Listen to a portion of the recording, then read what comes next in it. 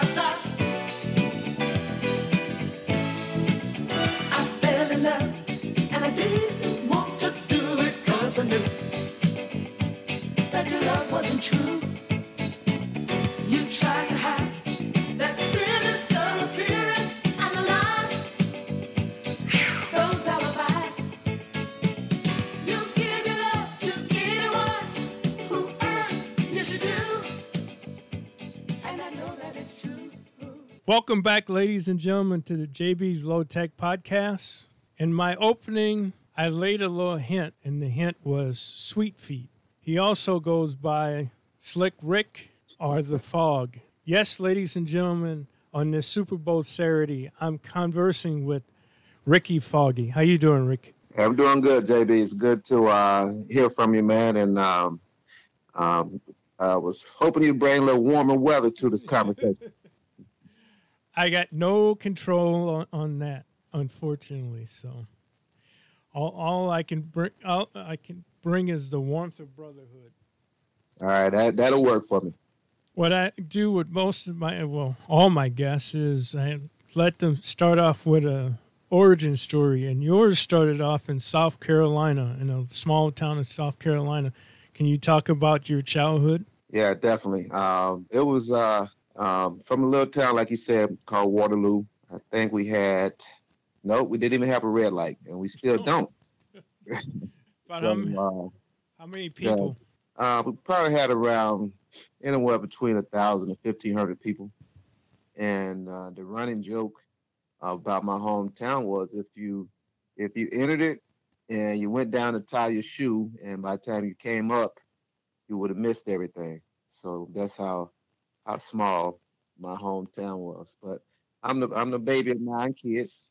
I'm the youngest of 9, 4 brothers and 4 sisters. And I think that was a blessing in itself because most of my siblings were athletes. So I was kind of, born into a athletic family. Everybody played sports. So I think that's where I got my good fortunes from. Running behind them ever since I could walk. I was playing something, so somebody had a ball. So I think that's where I got my good blessings from. Was there a reason why everybody played sports? I'm from a family of 9 also, and not everybody played sports. Well, mom and dad had to work, so nobody couldn't be at home, alone. So they had to be outside playing if they wasn't in school. So that was pretty much the golden rule for not being at home. So you couldn't go home until mom and dad came home. Mom or dad came home from work. So the next best thing was to stay outside and play sports. I understand that. Me and my brothers, we were definitely playing something different every day. Yep. We even play street hockey, believe it or not. So that's where the ice hockey in me came from, as you contested too. That's a fact. Well, when we get into your University of Minnesota days, I have another story about ice hockey, but we'll wait for that. So so this small town, it had a high school football team, I take it, or was it that you played in a different town? Yeah, we played in a different town. So the town that had the school was Lawrence High School. And so in the surrounding communities, there was probably 3 communities that migrated into that high school. Um, so um, so it was about a 11-mile bus ride for us to get to high school. And, we had a lot of good athletes um, to come out of that school before me, and a lot of good athletes to come out of that school after I went through. So it was a small knit community where everyone came together, and it was that type of community to where when you played football on Friday nights, every store in town was shut down, was closed, except for my dad's barbershop. And so, football Friday night lights, that was the thing, and so everybody enjoyed going to the games, and us as players enjoyed playing together. So, quarterback, why did you gravitate to that position? I really didn't. I Okay. growing, I wasn't one of the biggest kids. I was one of the taller kids growing up. So in junior high, I played nose guard and I had to play offensive line. Okay. All And right. so once I got in the 9th and 10th grade, um, I started to show a little more athleticism. So they put me at running back and free safety. And going into my junior year, we had a coaching change on the varsity football team. And so my sophomore coach, Coach Leroy, comes up to me and goes, "Hey, we got this new coach coming in. And I think with your athleticism and your speed, I think you'd be a good fit to play quarterback." And I go, "Coach Leroy, because we went to a predominantly white high school. It was 95% white." Oh, okay. And I told Coach Leroy, I go, "Coach Leroy, we never had a black quarterback at our high school." He goes, "Yeah, that's true, but this new coach doesn't know that." Yeah. And Okay. so he trained me all summer, leading up into my junior year. He trained me all summer on, the techniques and things that, the little things I need to know about playing quarterback. And lo and behold, the new guy came in, and he allowed me to try out at quarterback and end up winning the position my junior year. And we went to the semifinals. My junior year, we lost in the semifinals of the state championship. And then my senior year, we went all the way and won the 4A state championship in football. So, no, I give all the credit to my sophomore coach, Coach Leroy, for, having the faith in me and allowing me to encourage me to play quarterback and helping me learn some little things to help me win the job. Were you guys an option offense in We high was. school? Okay. Yep. Yeah, we was option offense in high school. And I had a running back I had was an All-American running back, this guy named Lonnie Pulley. And we ended up having 11 guys go Division I and Division II off of that football team. Wow. And that was probably, even though you were playing at a different high school, it was probably still a small high school. Still was a small high school. I think we had about 250 in our graduating class. Yeah, that's about what we had when I graduated. I think it was like 203. But somehow, some way, a football coach by the name of Lou Holtz found you. How the heck did that happen? I don't know, man. I just think I'm full of some interesting stories here. I was That's why I'm having you on. I was actually being recruited by Coach John Palermo. Okay. And Coach Palermo at the time was at East Carolina University. Mm-hmm. And lo and behold, he ended up being recruited by Coach Holtz. Not recruited, he got hired by Coach Right. Holtz at the University of Minnesota. And he pretty much, showed him my film and said that, given the right opportunity, he knew that I could be a good quarterback at the University of Minnesota with that type of offense that they was going to run. And so from Coach Palermo is the one who actually recruited me to come to the University of Minnesota. I didn't meet Coach Holtz until my recruiting trip. Okay. Ricky, I've known you for 30-something years, and these are stories I'm just hearing. Your recruitment and how you became a quarterback. I've never heard either of these stories. I know, man. It's amazing. So how did your visit with Coach Holtz go? It was good. My high school coach, who was Coach Buddy Jennings, he had came from Furman University, and he was not a Coach Holtz fan because he kind of, he was an older gentleman at the time, not old, but probably in his late 30s or 40s. So he had followed Coach Holtz being in the college coaching ranks, Mm-hmm. and he just kind of told me that University of Minnesota would be a great university to go to, but Coach Holtz probably wouldn't stay there for 4 years because he was known for rebuilding programs and then going to taking the next step. And I was like, I don't know, I just think it's a good fit for me. And so I took the recruiting trip. I think the thing I really remember is Melvin Anderson and Dwayne Dutrell Mm-hmm. taking me to J.D. Hoyt's. Yep. Where we all still go to this day. Yes, indeed. I was pretty much sold after that. I was like, forget talking to anybody else. I'm coming.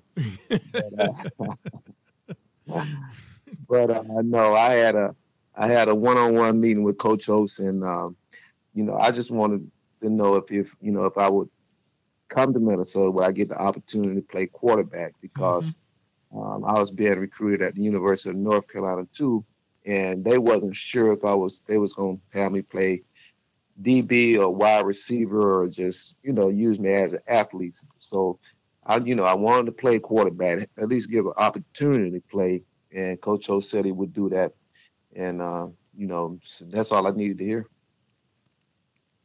Yeah, it's amazing how one school to another school looks at a young man or young woman and decides what the fit is for their school. But lucky for all of us, Coach Holtz had the whereabouts to not only recruit you as a quarterback, but play you as a quarterback. Did you start your freshman year here? Well, he kind of threw a monkey wrench at me when we came to training camp. In fall camp, because I came up early, I wanted to kind of get a grasp on it. I knew I was going to have a tough time adjusting because I was a mama's boy coming from a small town. Yes, you were. Yeah, coming from a small town, coming to a big city. So I came up a couple weeks early, and so once we went to camp, they put me at quarterback for a day. And they moved me to wide receiver, and he put me at defensive back, and he put me at running back. And then I went to Coach Holtz after about 4 days and go, Coach, don't you remember that conversation we had about you going to let me play quarterback?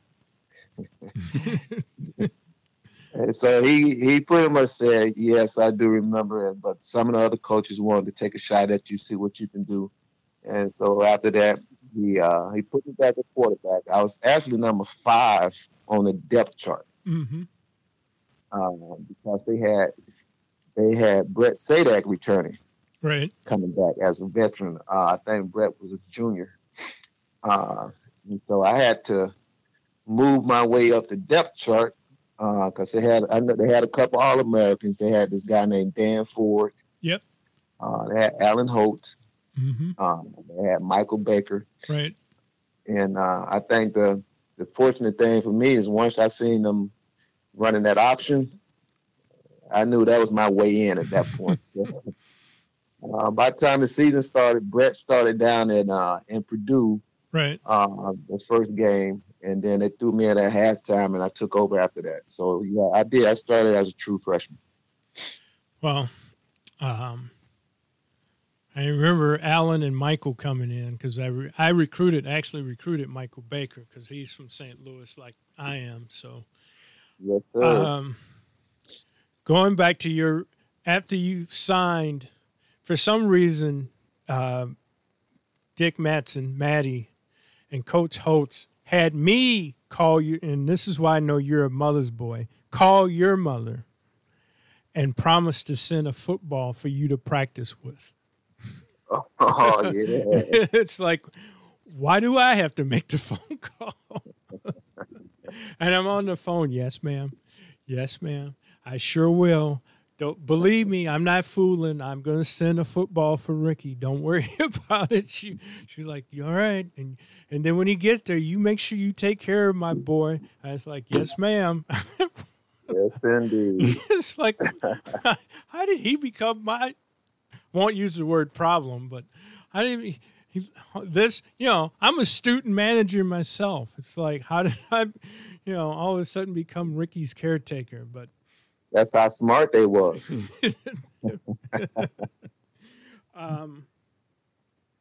So you're at the University of Minnesota and you're starting, and I think it was the following year or so. Daryl Thompson shows up, and I've had an interview with Daryl, and I told Daryl, I said, Ricky would always practice a certain thing in practice, but he would never do it in a game. And that was throw a behind the back, no look pitch, but you would never throw it and do it in the game. Why wouldn't you do it in the game? Because I knew I had my butt be sitting on the sideline. Not only did Coach Host didn't play that, it was more Coach Beckish, who was my quarterback coach, did not play that. Yeah, he was all good with me, like you said, doing it in practice. But otherwise, if I ever would have tried it in the game, I knew where I was being. I've been over the line that time. So, what are your recollection of your years here at the University of Minnesota? I think not just have the being fortunate enough to play Division I football, because like I say, growing up in that small town, that's something that it's hard to envision. I grew up watching Clemson play. Homer Jordan was my idol because he was a black quarterback playing at Clemson University. Right. And 81, which is hard to fathom. Right. But he, they won a national championship. And so I was like, okay, we got a guy, and I was just kind of the same style of run. He ran the option. And so that's who I wanted to be like Homer Jordan. And so, I think the one thing that I take from being at the University of Minnesota is the camaraderie and the friendships and the brotherhoods of the guys that I still talk to and hang out with, and because playing Division I football, it's a job, right? Because you got to go to class, you got practice. I had my daughter Jasmine at the time when I was in college. Mm-hmm. And so it was a job. So, going going to Michigan in 1986 to as a 29-point underdog and to come out with a win, and they're number 2 in the nation. That's things that you'll always remember. And the guys that you went to war with, playing those football games, like I'm still real tight with Ray Hitchcock. Ray was my center. Right. I'm telling you now, if me and Ray somewhere hanging out and he thinks somebody is gonna mess with me, I'm sure right now Ray would still knock that block off. Speaking of Super Bowls, Ray is a Super Bowl champ himself, so shout out to Ray. No, centers protect their quarterbacks. It's kind of a lifelong bond, I take it. Yes, it is. And so, and just, like Darryl Thompson and, watching your buddies go on to have NFL career, like Chip Miller. Yep. And we still talk to each other pretty regularly. And just having those relationships, man, it's like you created a whole nother family that you didn't have growing up. If I didn't come to the University of Minnesota, I would never known, like these guys, been able to experience the things that we've experienced together, good and bad. And so it's just that college experience where you're able to get away from home and you get to grow into your own person and you're able to play some really good, exciting football. I think that is the bonus. Yeah, I'll never forget that win at Michigan because I was actually laying in bed with the flu. And my roommates at the time had laid money with Michigan to win with a local bookie and were mad at you. They were not happy. They were not happy. They were like, yeah, that was a fun game. Yeah. I just remember you were one of the favorites of the equipment rooms, especially Dick Mattson. You have any recollections of old Matty? Oh, man, probably too many. I mean, Max, man, we thought he was actually really a mean guy. Well, we were kids. Right. And so, no, he kept us in line. There's no question about it. Max he didn't let us step out of line, but he took care of us. He was like a dad to us. I mean, such a nice, good guy. And, if we needed anything, he took care of us, gave us a hard time, gave me a hard time every time now and then. But I think he knew I was kind of a prima donna. Yeah. Well, yeah. Yeah. So he laid down the hammer, but he took care of me at the end. And Max was a great guy, man. And R.I.P. Dick Mattson. That's for sure. Yeah.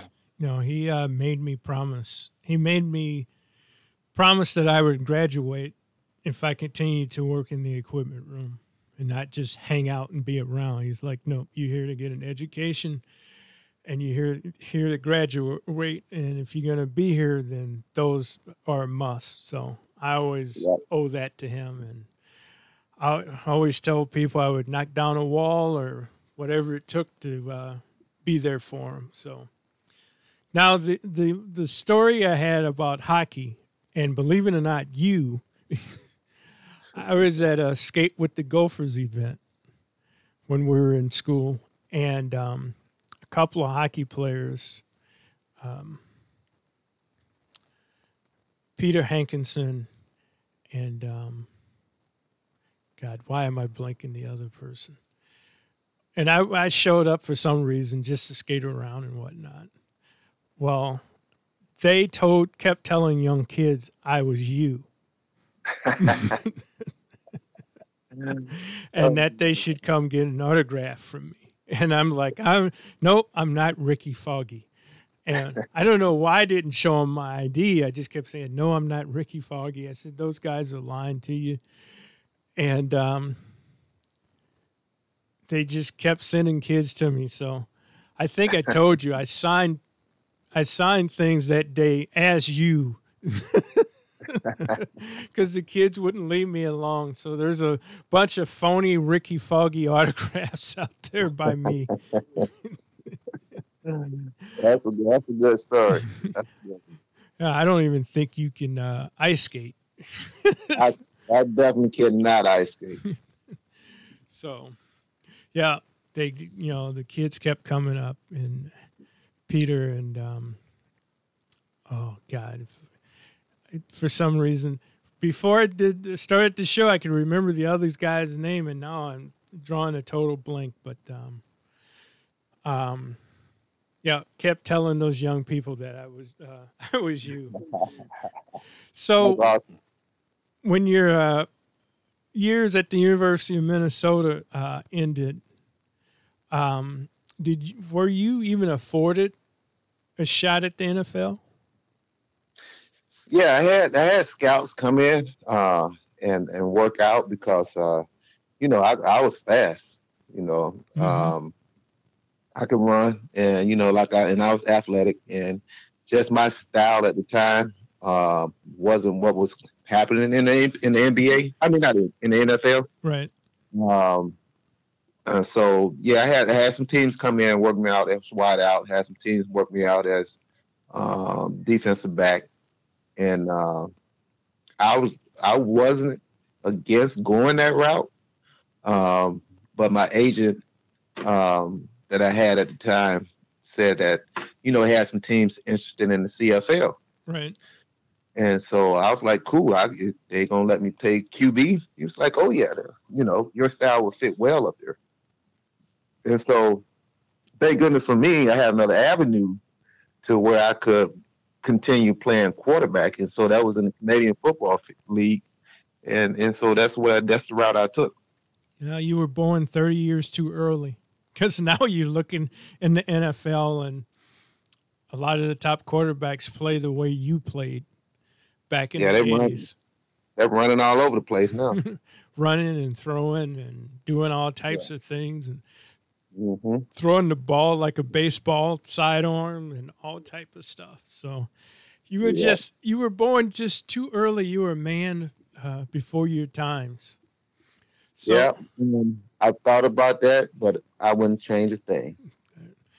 So you landed in the CFL. How was that? It was fun. I had a blast, man. I played. Ended up playing 10 years in the Canadian Football League. Got 2 Grey Cup rings.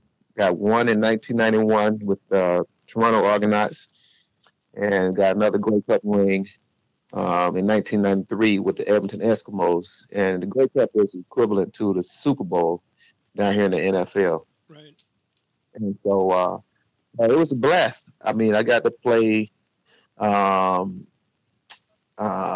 Doug Flutie.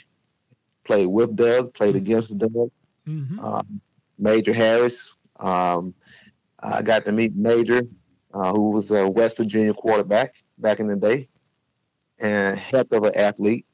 Got to play with Heisman Trophy winner Rocket Ismail from out of Notre Dame, and we shared some great Coach Host stories for sure.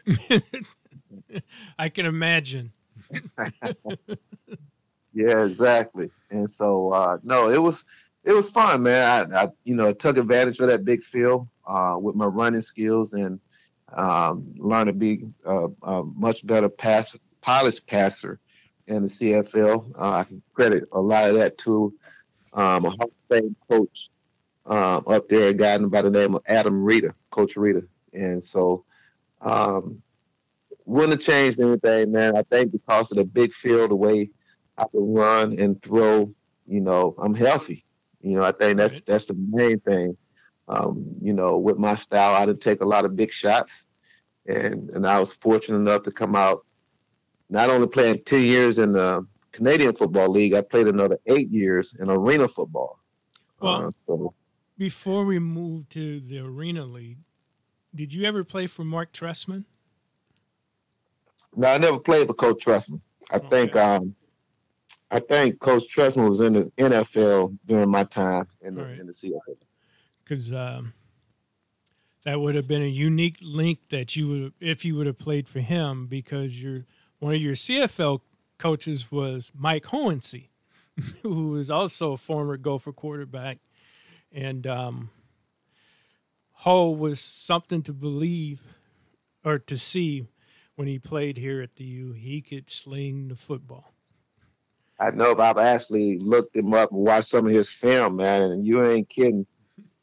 Coach Ho could throw that rock. Yeah.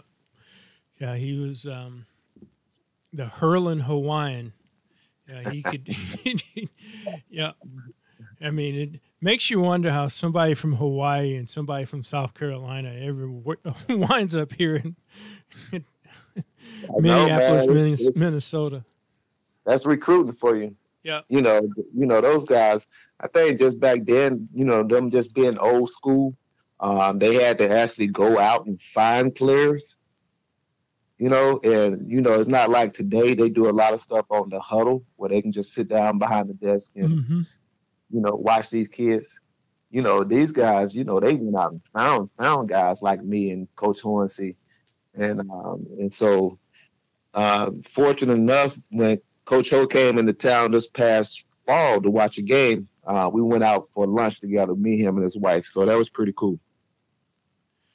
Yeah. What type of coach was he?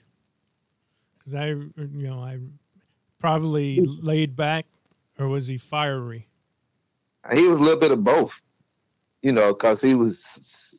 I'm not even gonna say was. He still is such a competitor. So yeah, if you're being coached by a former quarterback, not only is he going to give you the knowledge, but he's going to expect you to be much better than the rest of the football team. And I do the same thing as a high school coach. I played through my quarterback, and so and that's what he did. And very smart guy, knows the game in and out. And but very passionate also. Yeah, there's I just have memories of him. He was a battler, and he was just he would wink at you almost to tell you, watch this, watch me pull this off, and he would do it, and you would just stand there, just shake your head, because he was just like. You would just go, man, got to find more guys like this one. Yeah, they don't make a whole lot of them like that. No, they do not. So, did you just state you had championships also in the Arena League? No, I didn't. Wasn't able to get one in the Arena League. Okay. Yeah, I played another 10 years 8 years in arena football, but I wasn't able to pull off a championship. But I had a lot of fun. Like I said, played with a lot of great guys, and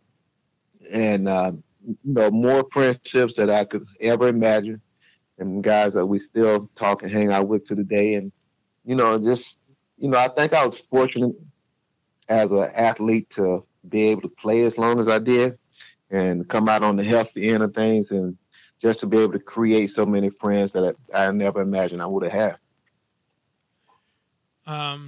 So what teams did you play for in the Arena League, AFL? Yeah, we started out here. We had the Minnesota Fighting Pike. That's right, and I actually helped out for a little bit. Well, that team was a debacle. Yes, it was.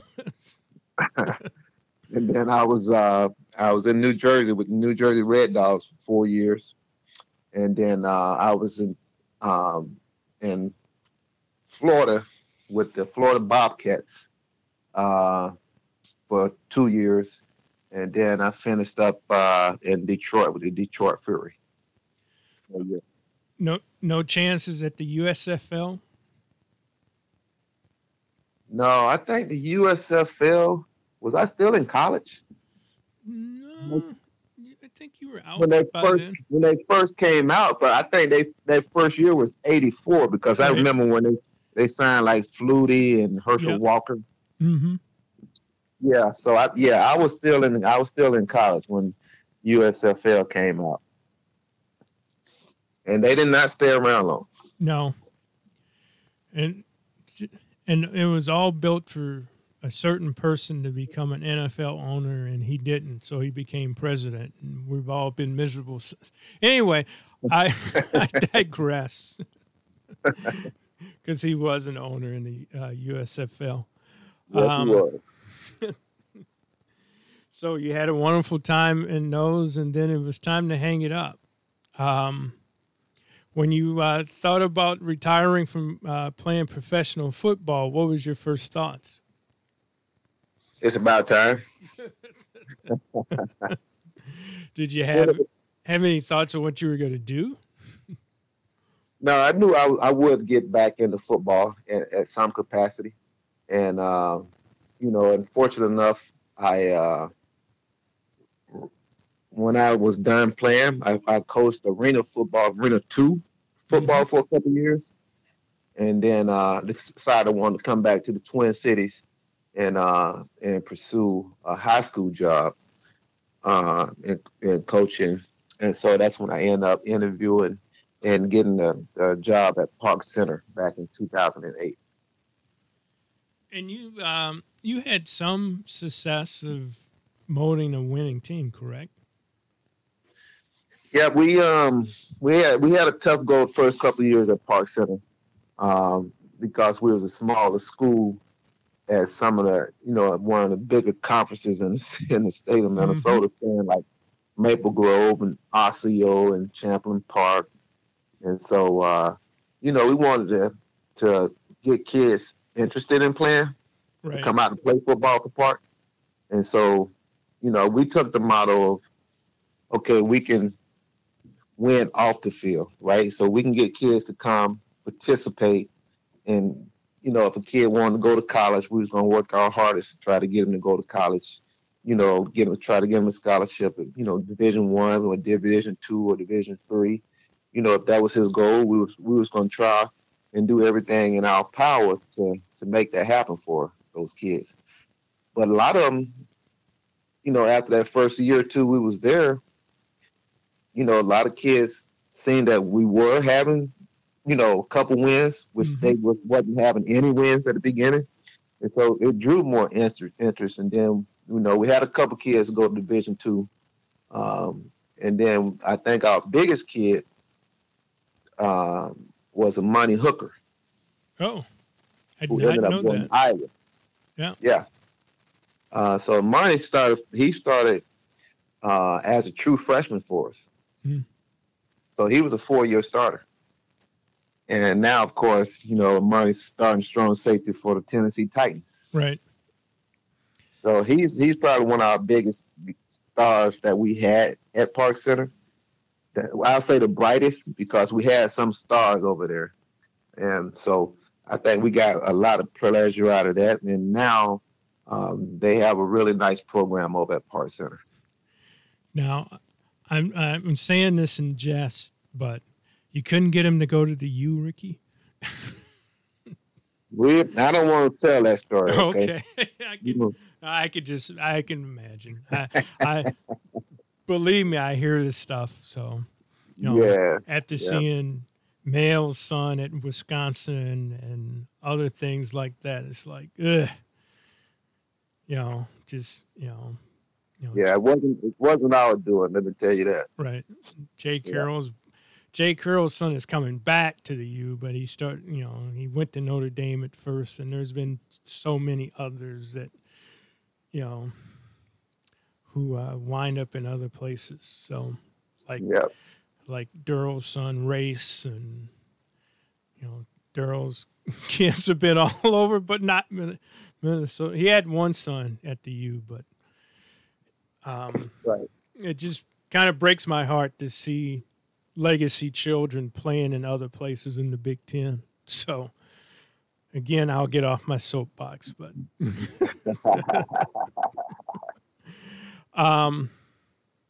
so you coach in high school. Now, did you graduate from the U, or did you? I did. Okay. Yeah, business communication. All right. And this was before you moved on to the pros? Oh no, I got done. We came in '84. I think I ended up finishing up in '94. Okay. Yeah, I took my time after I was done.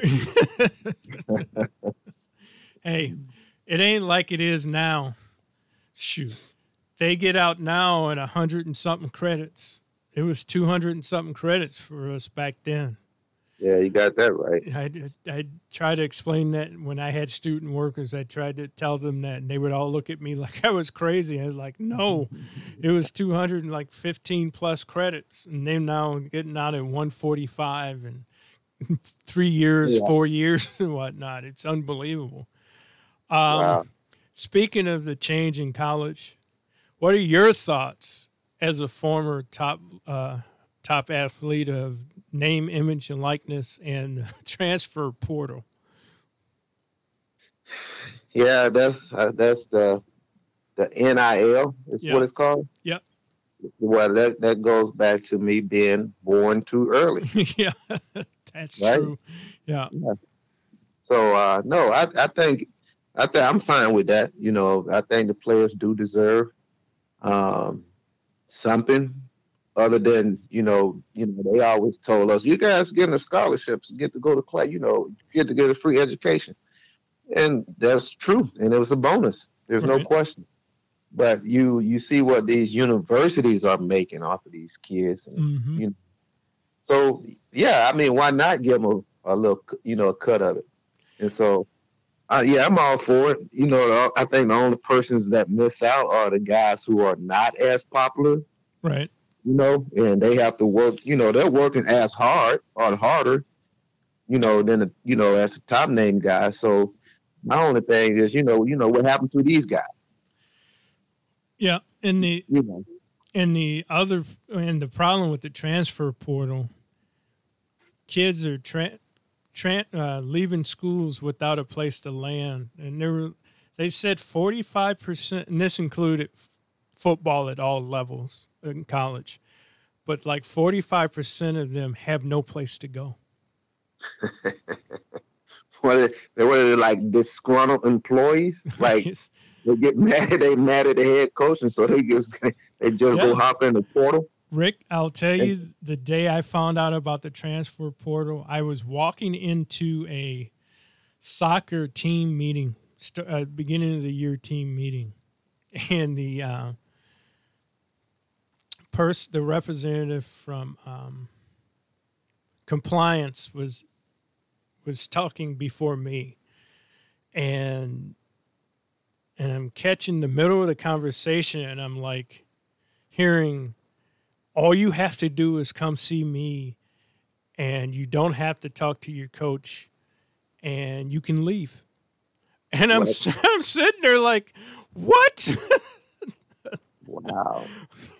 And so after the team meeting, I was pretty close to the soccer coach at the time. And I went, matter of fact, she's from St. Louis also. So I went to her office and I said, homie, I said, what was he talking about? And she goes, yeah, that's the new thing called the transfer portal. They can leave anytime they want to without. And in the Big Ten, there was no punishment. The ACC and the SEC finally went away from making you sit from a year. But like in the Big Ten and other conferences, you went and you could play right away. And I was like, man, this is crazy. So you can go from Minnesota to Ohio State and play the same year? Same year. Wow. Yeah. And that's why when people hear players after game 4 say, I'm in the transfer portal, they're literally restarting their recruitment all over again. That's crazy. Now, what they lose right at that point is beyond that semester or that quarter, their scholarship is gone. They still, until that time ends, the school is still responsible for their scholarship and still responsible for like their academics and all those things. So they still get tutoring. They still get athletic medicine. They kind of lose the equipment side of it because coaches cut them. That's the one thing coaches can cut them off of. But they still get their meals and all that. But, they literally have restart their recruitment. And That's amazing. It took a year or two for the kids to catch on. And the first sport that I saw it explode was softball. Believe it or not, they were just, and the reason for that was it was softball and soccer, and the reason for that was those young ladies had made the decision on what college they were going to as ninth graders and eighth graders. So by the time they matured and got to college, the college wasn't a fit for like a certain percentage of them, like 30% of them, and they wanted to go somewhere where it'd be a better fit, socially, financially, or whatever. But, because back then they could get verbal commitments from young women in those sports. They were non-binding, but parents were such in a rush to be able to say that their kid had a college scholarship. Right. They would agree and shut it down. And, then they'd get to the college and be like, whoa, this isn't a fit for me. And when they figured out those two sports, their transfer portals were like maxed, just running from school to school and whatnot. I mean, we had the all-time home run hitter for the University of Minnesota softball in 2 seasons left in the middle of her third year and finished in Florida. Wow. And in 2 years, she's still the all-time home run hitter at the University of Minnesota. So that's amazing. But yeah, those are, and I kind of flip-flop on it back and forth, Rick, because I see things that a lot of other people don't get to see. Or I used to see things that other people didn't get to see. Yeah, it angered me that football coaches were making like $10 million a year. Right. And that's clearly off the money that those young men are making. Yep. But, and you got offensive, defensive coordinators making $1 million as an assistant coach. And again, that's all that. And then the ADs are making $1 million plus, and that's all off. And that's when things started to flip for me. Right. Until when they were still making, like the head coach was still like in $1 million, $2 million. I was like, because we were starting to really, and the kids are really taken care of now. Not like you guys were. They get a $5,000 wardrobe every year now. And, they get, no matter if you're a scholarship athlete or a walk-on at the U, you get one meal in that new cafeteria that they built in the athletic village. Right. It started as dinner. Now I think they moved it to lunch, but still they all get one free meal. And, all the athletic medicine. And now they have mental health. And the strength and conditioning has exploded at colleges. It's a cottage industry where not only were, when you guys were there, it was Bob Rohde and maybe a couple of guys who were part-time. Now it's, football has 4 guys, and then you still have 4 to 5 other people that works with all the other teams full-time. And it's just like, and nutrition areas and whatnot. So if they're anytime they're hungry, there's some type of food somewhere for them to eat. Yep. I had a young man look at me once, a track athlete, and say, JB, he goes, I live in an apartment, but why do I live in an apartment? He goes, I can eat the nutrition stuff here, plus the one meal we get. There's a shower here for me. Locker rooms has couches. I can sleep here. He goes, there's TVs in the locker room. I can watch TV. It has cable. He goes, why am I paying rent? I looked at him and said, don't say any of this to me, because if you change your mind and start living here, I don't want to know. Yeah, I know, that's right. Yeah, it's a different world, man, and you're right. They are living off these players because they're making so much more money than what they were making when we was playing. Yeah, and unfortunately, the people who taken it in the shorts, or who had taken it in the shorts, are a lot of the support people that you had, like secretaries and equipment people, basically were run off to find younger equipment people to pay them less, and all these different things and whatnot. It's all about turning the staffs over so you pay them less and less and less to give more and more to the kids, and also to the administrators and the top coaches. Right. So, and people, and I'm going to be honest here, that department over there is in debt because they did not fundraise enough to pay off that football stadium nor that athletic village. So when everybody hears that they get that $50 to $70 million check from the Big Ten every year, it's basically gone. When you spend $38 million, they spent $38 million on football alone last year. Wow. So you were born too early. That's that right. And then they lose a lot of donors because of they got rid of some of the other sports. They lost some of their top donors, and there's also donor fatigue.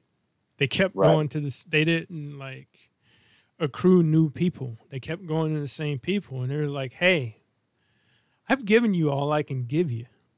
So it's I don't know how or who can change the fortunes over there, but it's not going well right now. So with your high school coaching, let's get back to you. Get me off the soapbox before they come find me, because I'm still working on campus, so I don't want them to come find me. Anyway, how are you still enjoying high school coaching? Well, I was at St. Thomas Academy up until 2020. Oh, okay. And so I got out after that, and I had a guy approach me last month from De La Salle High School. Mm-hmm. And so I took that position to be their offensive coordinator at De La Salle this upcoming season. So I took a little break. I want to work on my golf game. I see that, the postings on Facebook constantly. How is the golf game? It's good. I'm nowhere near a professional. That's for sure. Let's keep this thing. Let's keep it real. Right. But I got some buddies that we enjoy each other's company. A lot of former teammates. Right. To be honest, yeah. I see Chuck is always on there. Yep, Chuck, Frank Jackson plays a lot. So and that's the fun part. I just think us hanging out, and we push each other to get better on the golf course, like former athletes usually do. Nobody wants to be the loser. Right. So we're pretty competitive. So it's fun. I think us just getting out a couple times a week, we enjoy that more than anything. But it's a good game to be competitive, to hang around your boys for 3 or 4 hours, and just at the end of the day, shake in and go out by our way. So I gotta get better. Well, I could never keep the ball straight enough to keep playing. Maddie tried to teach me. It was probably part of the problem, was that was the wrong person to teach me. I watched him one time. I was caddying for him and Marsh in some event at campus. It was the M Club event. Yeah. He got mad and snapped his putter in half. and took the jagged ends and drove him into the fringe of the green. It was like, what are you doing? And he played another hole or two by putting. The first time he putted with Marsh's putter, hated it. And the second hole he putted with his driver. And then he just looked at me, come on, let's go. So we left Marsh by himself. I guess the other two in the foursome. It's like, are you kidding me? I just kind of looked at him, and I looked at Marsh like, well, I guess I got to go. Because he kept going, come on, get your ass moving, let's go. No, see, we don't allow none of that stuff to happen. We all in it for the fun of it. Yeah, like I said, I just can't keep the ball. Being in the rough would be a blessing for me. I always wound up on the next fairway. Yeah, you ain't kidding. You couldn't keep it straight. No. I tried everything. Moving my feet, moving my hands. Too much of a hockey player, I guess. Yeah, that'll do it. So how did you find high school parents? Did they drive you nuts? Were they okay? Were they? No, it was okay. I mean, when we had our parent player meeting, I always, let the parents know. Like that point, I go, if your kid comes to practice and he participates in practice, he's going to school, doing what he's supposed to do in the classroom, we will find playing time for him. Mm-hmm. And so, I would always tell him, at the end of the meeting, I would tell him, I go, here's your time to ask me any question you want about our football program. Right. And I go, at the end of this meeting, when the football season starts, don't take it personal, but I don't talk to parents about their kids playing football. I go, now, if they're having a problem, we'll get together and we'll talk about that. But once it comes to football, if your son is not playing, then he's not doing something right. Right. And you can probably get the answer. John Anderson always said, you probably can get the answer from your child. Right. You ain't got to come to the coach. Ask your son why he ain't playing. So, no, I never had a problem because we was fair. We didn't play no favoritism. For the most part, we didn't have enough kids to play favoritism, right? So, no, we got kids on the playing field, somehow, even if it's special team, we get them in for a play or two. They played. And so that was one thing we went by as a coaching staff. We always put it to like a job, right? So if you go to work Monday through Friday, you expect your paycheck on Friday night. Mm-hmm. Right? So it's the same thing with playing. We always told the kids, if you come to practice every day, well, on Friday, you're going to get your paycheck. You're going to get to play. And so if you missed a day, then that's a quarter. You're going to sit a quarter. Right. Yeah, so we had a fair system. So it made sense to everybody. We didn't do nothing crazy where like they couldn't understand it. We made it so that they could understand it, keep it simple, and make it fair. And so, no, I had one problem with one parent, and it wasn't even a problem. Remember Nick Conley? Yeah, the name sounds familiar. Yeah, he was my kid from Red Wing. He was recruited by Coach Kill. Okay. And so, yeah, so Nick was, and he ended up passing a cancer. Oh. After his junior year at the U. Okay. And so Nick was playing. He was a senior, and it was early in the season, so we was playing him in the shape, right? Mm-hmm. And so, fourth quarter, he was still in the game, and he went down. He had a little injury. So I'm walking out on the field, and his dad is one of the guys holding the flag, yardstick. Right. So I'm walking out on the field, and he goes, I don't know why he's still out there. So I turn around and go, so now you want to coach the football team? Yeah. He goes, my bad, coach. Right. So, right. He's out there for a reason. We know why he's out there. He's out there to play and to get in the shape. Right. Yeah. So, and I mean, that was about the only flare up I had in my years of coaching.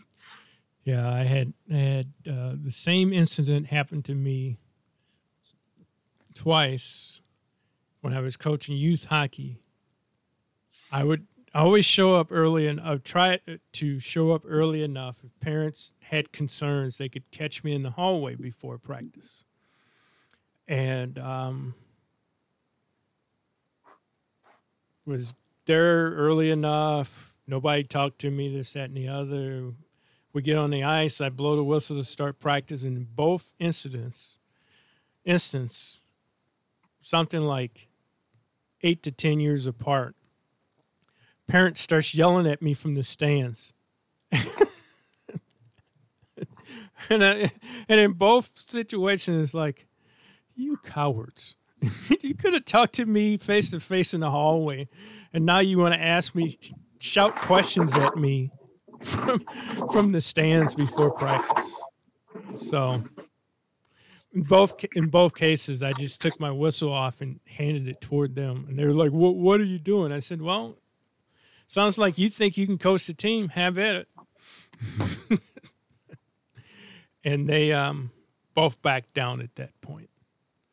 So also, I noticed from Facebook you have a very huge dog. What is with this dog? That's Boone. Boone's big. He's a Great Dane. Okay. And he weighs right around 200. Oh, jeez. But he's a gentle giant. Is he? Yes, he is.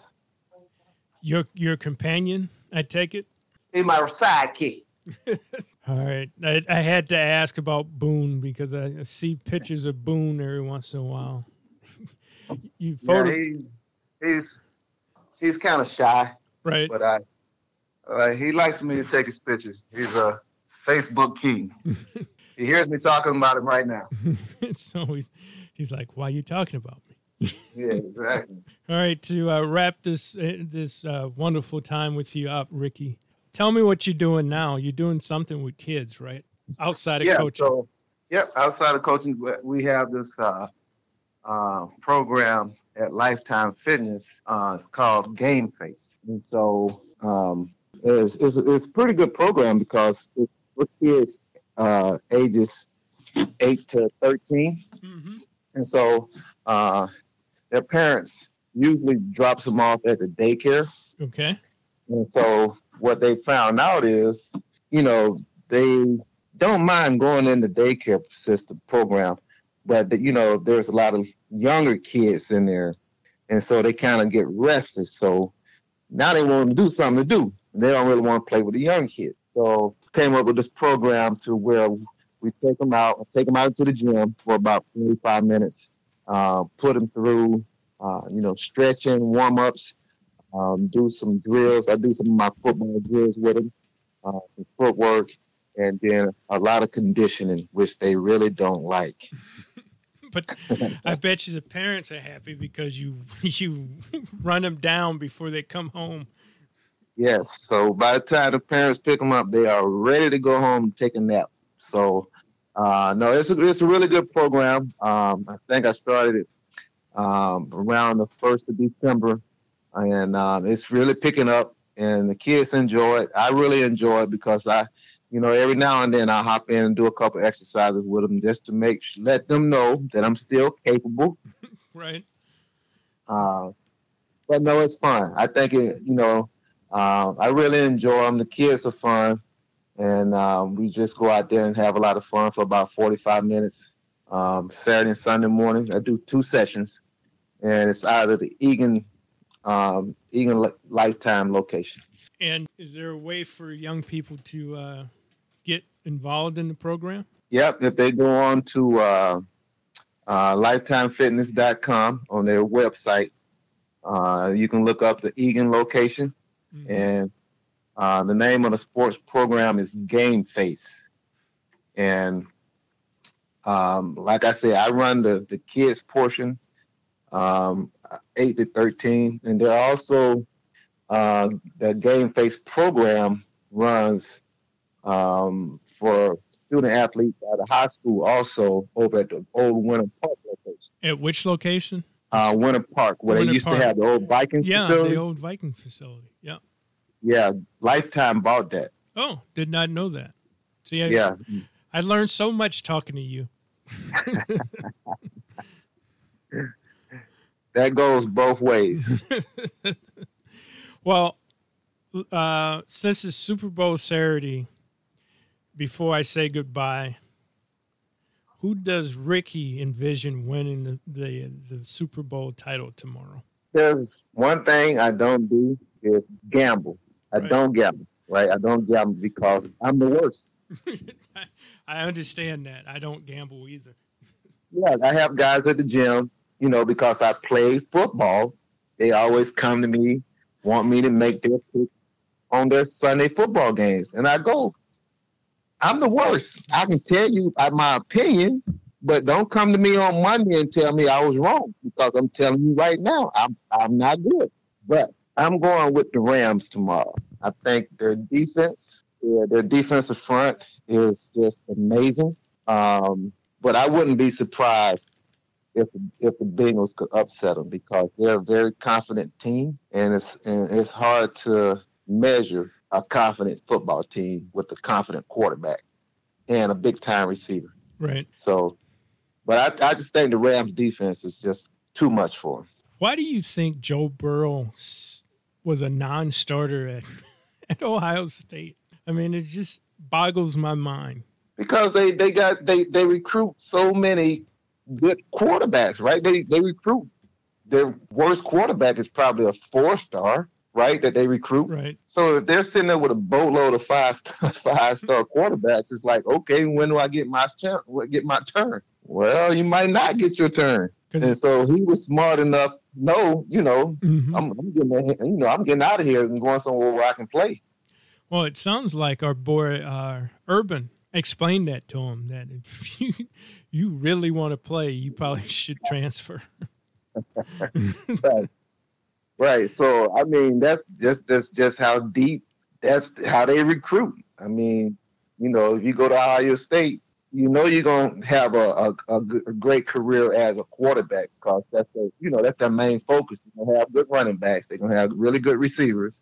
Mm-hmm. And have really good linemen. So, but yeah, it is amazing that he couldn't get on the field and end up winning a national championship. Now he's playing the freaking Super Bowl. Right.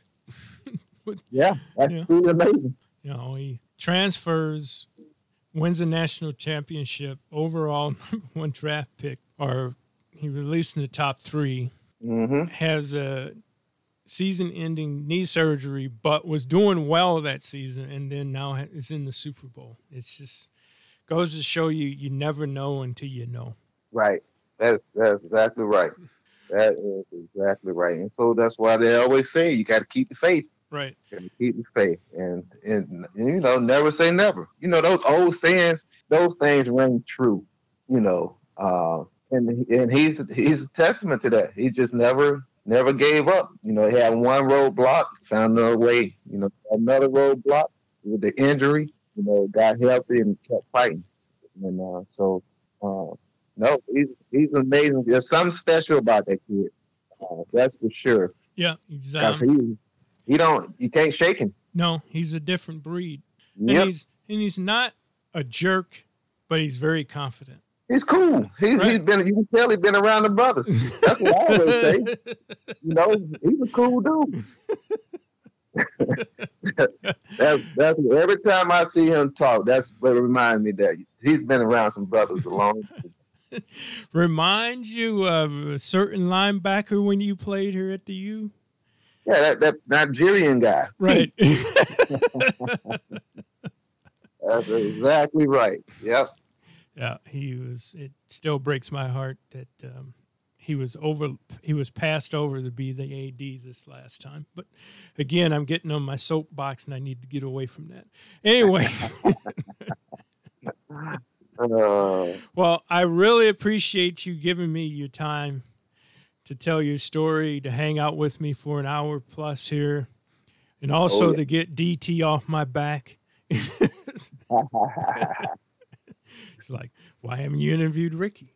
What about Ricky? When you going to have Ricky on? It's like, dude, that's right. Daryl, I'm working on it. And so I finally wrote him back. I said, he won't respond to me. And Daryl was like, well, I guess some people just won't. Good to catch up with you, man. Hey, it was a pleasure, JB, man. It's been a long time. It's been too long from not chit-chat with you, man. It's been great getting caught up with you. Yep, for sure. You are 100% correct about that. Hopefully our paths cross soon. Unfortunately, like I said, I'm not a golfer, so it's not going to be on the course. But somewhere, somehow, maybe. We can make it happen. Yeah, for sure. All right, we'll man. We'll get Daryl on with us. That's true. His younger cousin is Ed Harthon, who I recruited from St. Louis. So, people don't know that about me, that I had a stable of St. Louis athletes going here for a while. Not only football, but other sports. So that is awesome. All right, man. You take care. Enjoy the game tomorrow. Keep doing what you're doing. I'm proud of you, and I'm happy for you. Appreciate it, brother. Love you, JB. All right. Love you too, Ricky. Talk to you later. Yep. In Pennsylvania, a teenage girl that was about to turn 18 was driving her brand new car home when she looked down to check a text message and struck a tree, killing herself and injuring a friend in the car. The average message takes 4.6 seconds to create. Hi, I'm Mike Bryant from Bradshaw & Bryant. Please don't drive while intoxicated or allow your friends and family to do so. No text message or phone call is worth dying for. Find Mike Bryant at MinnesotaPersonalInjury.com. MinnesotaPersonalInjury.com. Mike Bryant, seeking justice for the injured.